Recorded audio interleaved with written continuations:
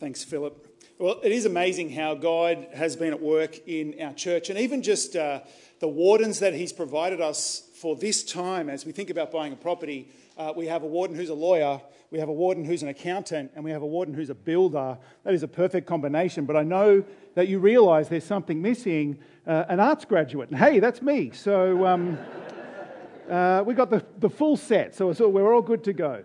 As we continue our series, Northmead Refresh, today I want to talk to you about the idea that Christ's majesty and glory and divinity clearly and powerfully demand that we trust Him and treasure Him. But what Christ demands of us, He also enables and empowers and inspires in us by giving us His Holy Spirit. That's what we're looking at today. So why don't we pray as we come to listen to our great God. Let's pray. Dear Heavenly Father, thank you so much that you have given us your Son, the one who is worthy of our worship and our praise, our adoration for all time. And Father, thank you that you've given us your Holy Spirit that we might know Jesus and know you through him. And we pray that right now we would encourage one another, we'd listen and learn and grow to your praise and glory. In Jesus' name, amen.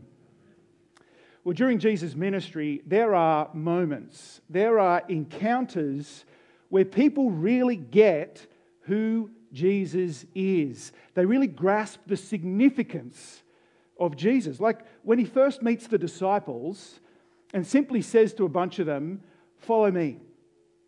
I will make you fish for people." And straight away, they drop everything. They leave everything behind. They leave their jobs, their neighborhoods, their family, their community, their possessions, their money, everything, and they go with Jesus because life with him is better. His mission and his purpose is greater. His promises are true. They get it. And so they leave everything behind for him. Or in Luke 17, there's this time where 10 men with leprosy call out to Jesus from a distance. They can't come close because they have this terrible skin disease. In society, they are rejected, they are outcasts, they're considered unclean. But they shout out to Jesus from a distance and beg him to help them. And he sends them on their way. But as they go, they are instantly healed. Instantly, they're washed clean. The disease is just gone. They're made whole and restored by Jesus' power. But only one of those 10 men turns back and goes back to Jesus to thank him. In fact, he falls at Jesus' feet. He falls face down before him and praises him. And Jesus is like, weren't there 10 men healed? Why did only this one man, a foreigner, return to give glory to God? Well, because he got who Jesus is. More than someone who solves your problem and then you just go about doing your own thing until you have another one. He is someone, Jesus is someone you want to be around and you want to worship because he's worthy of our thanks and our praise. I mean, it's the same thing with Zacchaeus, who he meets Jesus, invites him into his home and then starts giving his money away. Or the sinful woman who knows Jesus and washes his feet with her hair because she knows forgiveness through Jesus. See, when you really know Jesus, when you have experienced his love and been blessed by his grace and enjoyed his kindness and been filled with his saving power and forgiveness, then the right and natural response is more than just a simple acknowledgement, a nod of the head, and then you go back to whatever you were doing. It calls for more than intellectual assent. I believe Jesus is real. When you grasp the majesty and the glory of Jesus, it changes everything. It changes our motives and our priorities and what we live for.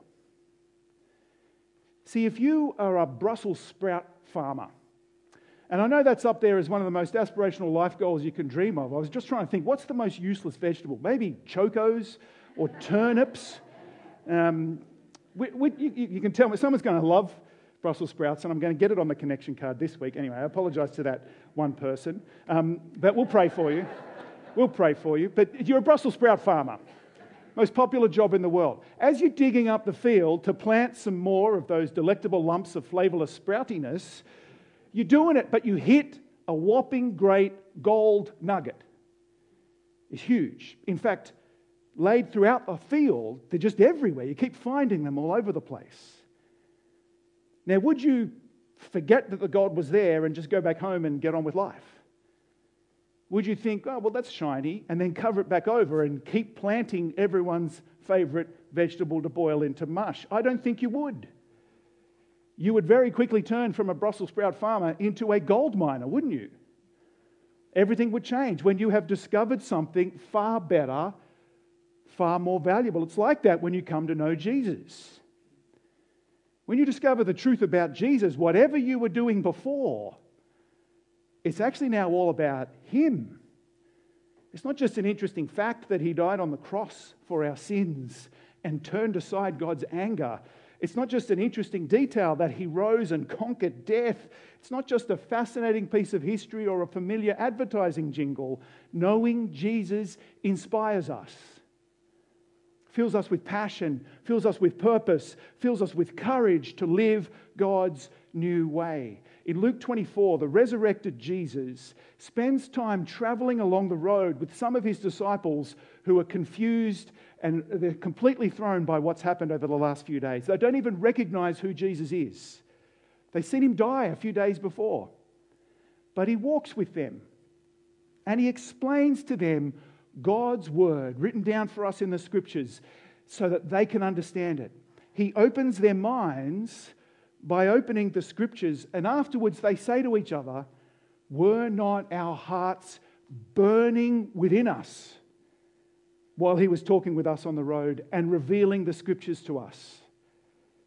You see, that's the right response to the teaching of Jesus Christ. Their hearts were burning. They were on fire, hearing the truth of God's spectacular promises and His epic eternal plans, and that Jesus dying and rising reveals God's saving grace.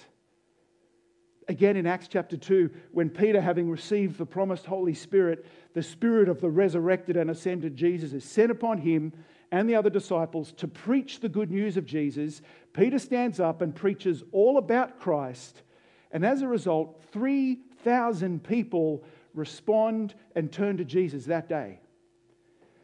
But they don't simply go, oh yeah, that sounds right. And then they go home and think to themselves, well, that was a nice day. That was quite enjoyable. It was a pretty good speech. Now listen to what they do. Those people who've come to know Jesus from Acts chapter 2, 42, should be up on the screen. They devoted themselves to the apostles' teaching, to the fellowship, to the breaking of bread, and to prayer. Everyone was filled with awe. Many wonders and signs were being performed through the apostles. Now all the believers were together and held things in common. They sold their possessions and property and distributed the proceeds to all as any had need. Every day they devoted themselves to meeting together at the temple and broke bread from house to house. They ate their food with joyful and sincere hearts, praising God and enjoying the favor of all the people. Every day the Lord added to their number those who were being saved. You hear that they've heard Jesus' message of saving power to forgive them, to conquer death, and they've heard His call to turn to Him, and as a result, they've devoted themselves. They gave themselves. They threw their whole selves into this new life and into this new community. When you grasp the enormity of who Jesus is and what He has done for us, there is a freedom to be wholehearted and unashamed and completely committed. All in. When you know your sins and your past have been completely forgiven, and you know your future, your eternity is perfectly secure, then you give your all for Jesus.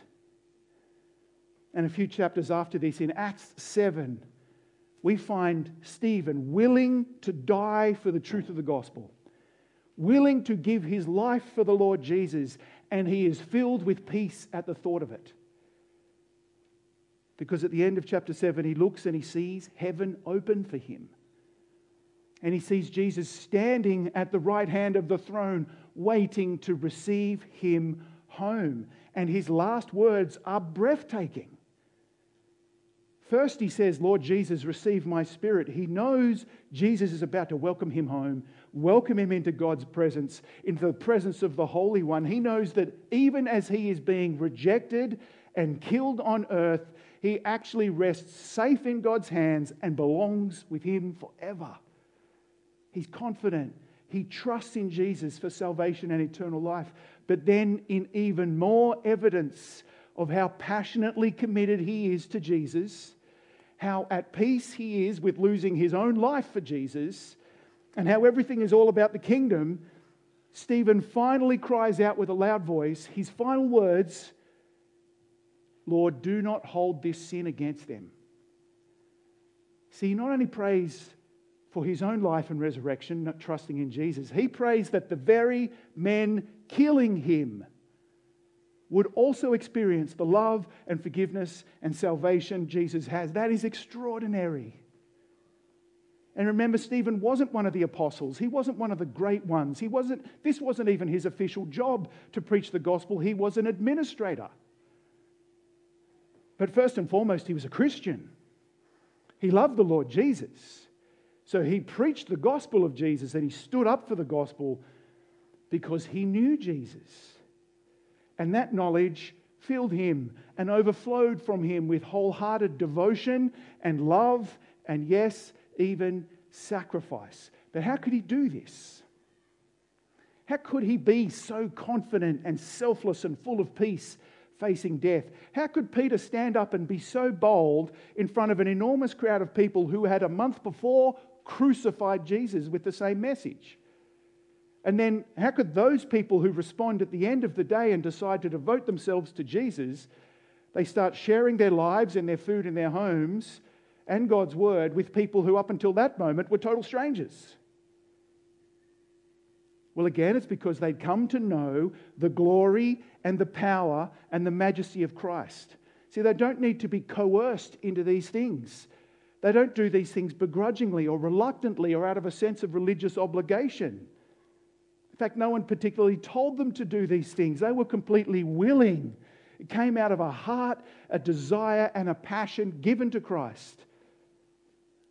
You see, to know Christ is to be passionate for Christ, devoted to Christ, committed to Christ, and to love Him with all your heart and all your soul and all your mind and all your strength. And another way of saying this, the way they were able to do these things is they were filled with the Holy Spirit. Because it is the work of the Holy Spirit. He is the one who enables us to know Jesus and to respond rightly to Jesus. You know, just before Stephen's final words, glorifying Christ, the verse before, Acts 7:55 says, Stephen, full of the Holy Spirit, looked up and saw the Lord standing at the right hand of God. Just before Peter's remarkable sermon all about Christ at Pentecost, in Acts 2 verse 4, it says, he was filled with the Holy Spirit. Just before we read of the church devoting themselves as Christ's people, Acts 2:38, they received the gift of the Holy Spirit. Christ inspires us and empowers us and gives us courage by giving us His Spirit. We are not alone. We are never alone because we have the Spirit of Christ. This is why Jesus says, I am with you to the very end of the age. And this is the massive difference in the way people related to God in the Old Testament and how we get to relate to God now. In the Old Testament, God's law was written on tablets of stone out there. And at certain times, the Holy Spirit would come on men and women to empower them to do God's will and accomplish God's purposes.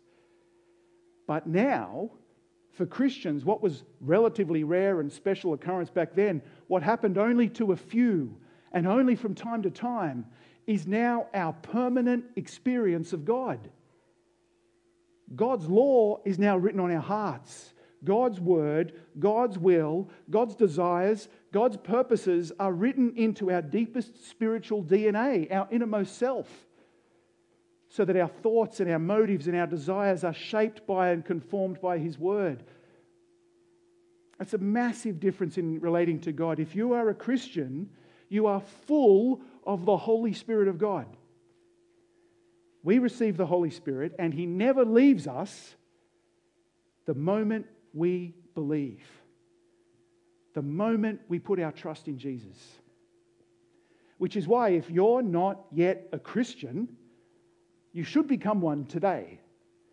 Because the moment you do, God lives in you by His Holy Spirit, fills you and refreshes you and revives you, and you are guaranteed eternal life through the death and resurrection of Jesus. But for us Christians, well, maybe after months of lockdown and separation, and maybe after the disappointments and failures of life, you find yourself thinking, but it doesn't feel like I'm full of the Holy Spirit. I don't really feel particularly passionate for Christ, or like my heart is burning within me every time I hear the word taught, or like I'm about to burst into spontaneous public declaration and adoration of Jesus. It doesn't feel like it.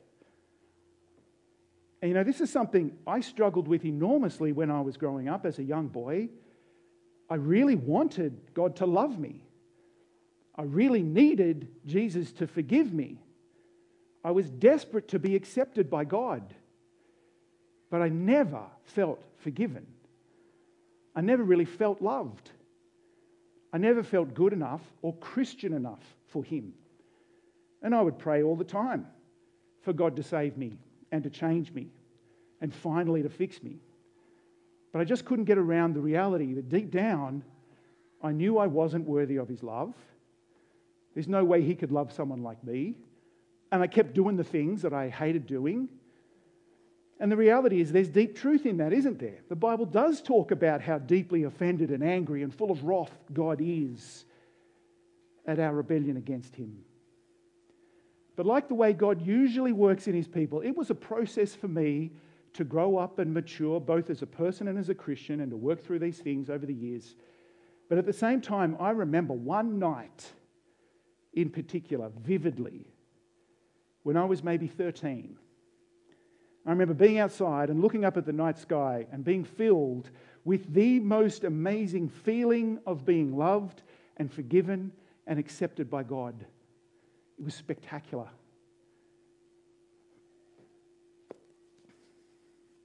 But you know what led up to that moment? I had just heard the Bible taught. I had just heard the cross of Christ proclaimed. I had just had grace presented to me clearly, and I'd just been told my feelings were not what saved me, and my failures were all taken care of. My salvation and my worth was based on Jesus' sacrifice on the cross and not how I felt about it. It was liberating. And I loved the irony of having those joyful feelings and that amazing response unlocked and unleashed in me the moment I realized my feelings didn't matter. It wasn't about my feelings. Jesus, the Son of God, died for me. It was a beautiful moment. And as Christians, life is up and down. Our feelings will be up and down. Our experience of church, every other church other than Northmead, will be up and down. There will be moments of pain and times of joy and everything in between. But be assured, God's perfect, unconditional love, expressed perfectly in Jesus dying on the cross, will never change. We often assess church, don't we? We often judge a sermon on how it made us feel. I want to say, if you feel good, that's the icing on the cake. But did it do you good, is the question. Did you do others good by being here? Sometimes our feelings aren't the most reliable indicators of reality, and especially of God's everlasting love for us. I mean, sometimes medicine tastes terrible, but it's doing amazing things in us. And when you think about it, a crying, squirming child and a happy, snug baby are both just as safe, just as protected, just as loved in their parents' arms. And they will both be carried home safely, even if their experience is different. That's like us. On our best days, or on our worst days, we remain in God's powerful hands because God's powerful Spirit remains in us. He's not going anywhere. So putting the feelings aside for the moment, let me remind you of what is true and what you can trust. This is what Ephesians 1:13 says, again up on the screen. When you heard the word of truth, the gospel of your salvation, and when you also believed, you were sealed in Christ with the promised Holy Spirit. He is the down payment of our inheritance until the redemption of the possession to the praise of His glory. Brothers and sisters, you are filled with God's Spirit with a fullness that is measured by God's love and Christ's majesty and not by our experience. You are sealed and protected by His Spirit. You are guarded and guaranteed eternal life. The inheritance of the new creation, resurrection from the dead, is real and true, guaranteed. Notice Ephesians 1:13, none of this second blessing stuff some churches talk about, where after a while of being a Christian, you then get an extra dose of the Spirit marked by speaking in tongues. No, none of this idea that you don't get the Holy Spirit until you do some baptism or some tradition or something in their particular church. No, very simply, when you heard, when you believed, you were sealed in Christ. There's no safer place to be in the universe than in Jesus, sealed with the Holy Spirit. This is what God's Word assures us of again and again. We've been given the Spirit of holiness so we can resist sin. We've been given the Spirit of truth so that we know God personally through Jesus. We have the Spirit of sonship so we call God Father. And we know we belong with Him in heaven. We've been given the Spirit of comfort and assurance. He groans with us and for us when we don't even know what to pray. And we have the Spirit not of fear, but of power and love and sound judgment.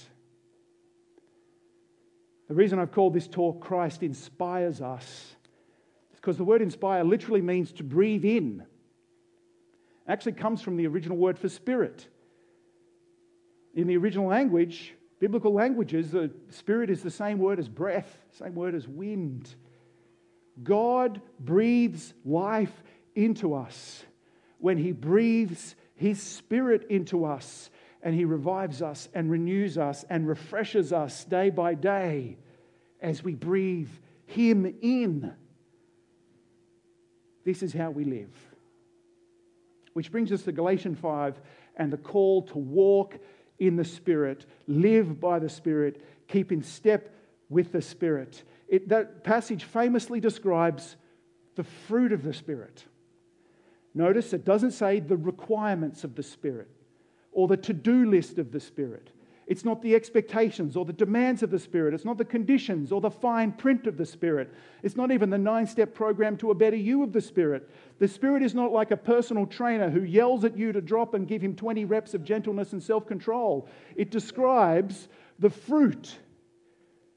This is what the Spirit will produce in you as He lives and works and breathes in you. This is what God will inspire in you through His breath of life, through the Spirit of the risen Christ, working through His word of grace and the word of forgiveness and love that He speaks into our heart. Now that we have God within us, then what will come out of us, what He will produce in us, is His own character and nature. Love. That's who God is. And so we'll serve others and desire to do what is best for them, just like Jesus. Peace. We won't be doubtful and complaining and whinging and grumbling. We will rest secure in God. Patience. We will bear with one another and remain confident, waiting for Christ's return. Kindness, where we treat others not as they deserve, but with mercy. Goodness, where we deny our selfish inclinations and evil and we do what is right. Faithfulness, where we trust in God and so in turn we can be trusted in. Gentleness, where we're not harsh or aggressive, but considerate and thoughtful. And self-control, where we are inspired to pursue not our own desires, but what will bring glory to God in the blessing of others. I'm not sure if you've ever thought a bit further about the fruit metaphor, but who is the fruit for? The fruit of the Holy Spirit, but who enjoys the fruit? Who receives and partakes of this particular fruit? Is it us? That I'm really enjoying how loving I am and gentle I am being, that it's all about me? Is it for my sake that this fruit is produced? No, it's actually for God who delights in this fruit and for others who benefit from it. Christ inspires us not to be kind of happy within ourselves, but to be like Him and be a blessing to others. And I'm no botanical expert, though I did mention Brussels sprouts as an analogy earlier, so I must be close. But I take it that fruit exists for two main reasons. Why is there fruit in the world? One, it makes more trees, doesn't it? The fruit drops and the seed's inside, and then it makes another tree, which makes more fruit and makes more, it reproduces. That's the first reason for fruit. The second is for us to eat. So Christ inspires us. The Holy Spirit produces fruit in us that will produce more and more fruit in other people's lives. This fruit is for the benefit of others and largely about how we treat others, which will delight God. And I guess I'm trying to say that the kind of deep, down in our soul, refreshing that Christ promises to bring, the rest and the deep renewal and the satisfaction and contentment and fresh refreshment that the fullness of the Holy Spirit brings is actually found in handing our lives completely over to God and giving our lives completely to His service and the service of others. But you know what else I want to say? Don't stress about it. Because with God at work in your life, with His Spirit present in your heart, with Christ in control of everything and His perfect sacrifice on the cross, it will happen. I'm really not trying to say do more, go harder, be better. I'm saying turn to Christ. You know, when you're learning to drive a car or learning to ride a bike, you get taught, and you teach this to your kids, you go in the direction that your eyes are pointing. And so I remember, kind of massive netball court, and there's a bike and there is nothing except one little pole over there, and they're looking at the pole and thinking, I don't want to hit the pole, so they hit the pole. Because you go where your eyes are looking, or even as you're driving along and you kind of look at something over there and you turn back and you realize you've actually kind of deviated slightly. You've got to keep looking straight ahead. You go where your eyes are looking, same with Jesus. If you want to be refreshed and revived and inspired, keep your eyes on Jesus. Don't be distracted by the things that have the spiritual and eternal significance of Brussels sprouts. Keep your eyes on Jesus, and He will draw you closer to Him.